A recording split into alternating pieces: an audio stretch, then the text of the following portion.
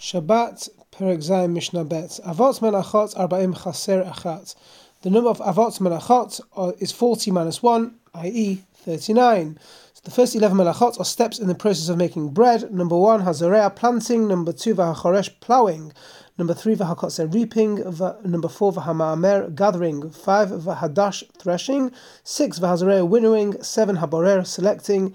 8, hatochen, grinding. 9, vahamaraked, sifting. 10, v'halash, kneading. 11, v'haofer, and baking. The next 13 melachot are stages in the process of making cloth. 12, hagozez et hasemesh, shearing wool. 13, hamalabno, washing it. 14, v'hamanatz, napso, disentangling it. 15, v'hasova'o, dyeing it. 16, v'hatoves, spinning thread. 17, v'hamesech, warping. 18, v'haoseh shnei batei nirin, setting 2 heddles. 19, v'haoreg shnei chutin, weaving 2 threads. 20, v'hapotzeah shnei chutin, removing 2 threads. 21, hakosher, tying a knot. 22, v'hamatir, untying a knot. 23, v'hatofer shtei tefirot, sewing 2 stitches. 24, hakoreh almanat litzfar shtei tefirot, and tearing in order to sew 2 stitches. The next 7 melachot pertain to the preparation of animal skins.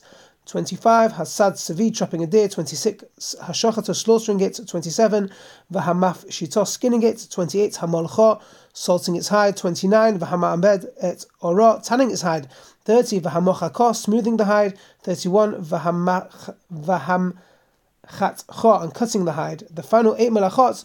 32, hakotzev shtei otiot, writing 2 letters. 33, v'hamochek almanat lechtov shtei otiot, raising in order to write 2 letters. 34, haboneh is building. 35, v'hasoter is demolishing it. 36 is hamakaveh, is extinguishing a fire. 37, v'hama'avir, lighting a fire. 38, hamakeba patish, is striking the final blow. And 39, hamotzimer rashut l'rashut, and transferring objects from one domain to another domain. Hare elu avot melachot 40 chaser achat. These are the avot melachot 40 minus 1. So they repeat the counts to emphasize that only 39 avot melachot and not more.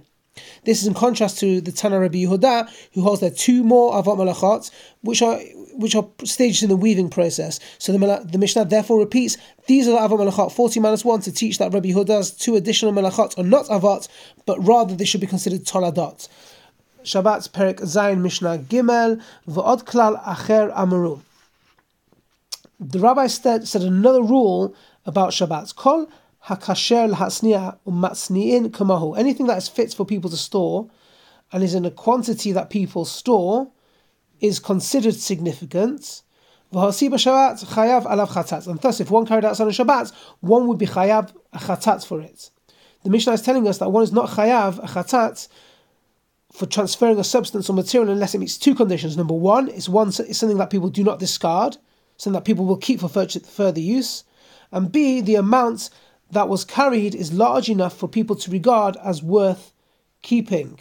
Okay, and this is something that will vary from item to item, as we're going to learn in the following Mishnayot. And the other way around. Any substance or material that is not fit for people to store, or is not in a quantity that people store, that's not considered significant. And so if one carried it outside of Shabbat, one will not be chayav unless he's a person that does actually consider this to be significant and therefore stores it. So if a person has a need or like for a certain substance and stored a small quantity of it, even though most people would store such a small amount, they'd only keep a larger amount, that person would in that instance be chayav for transferring it because it's important to him. Other people, since they do not consider it to be significant, would not be chayav if they transferred it on Shabbat.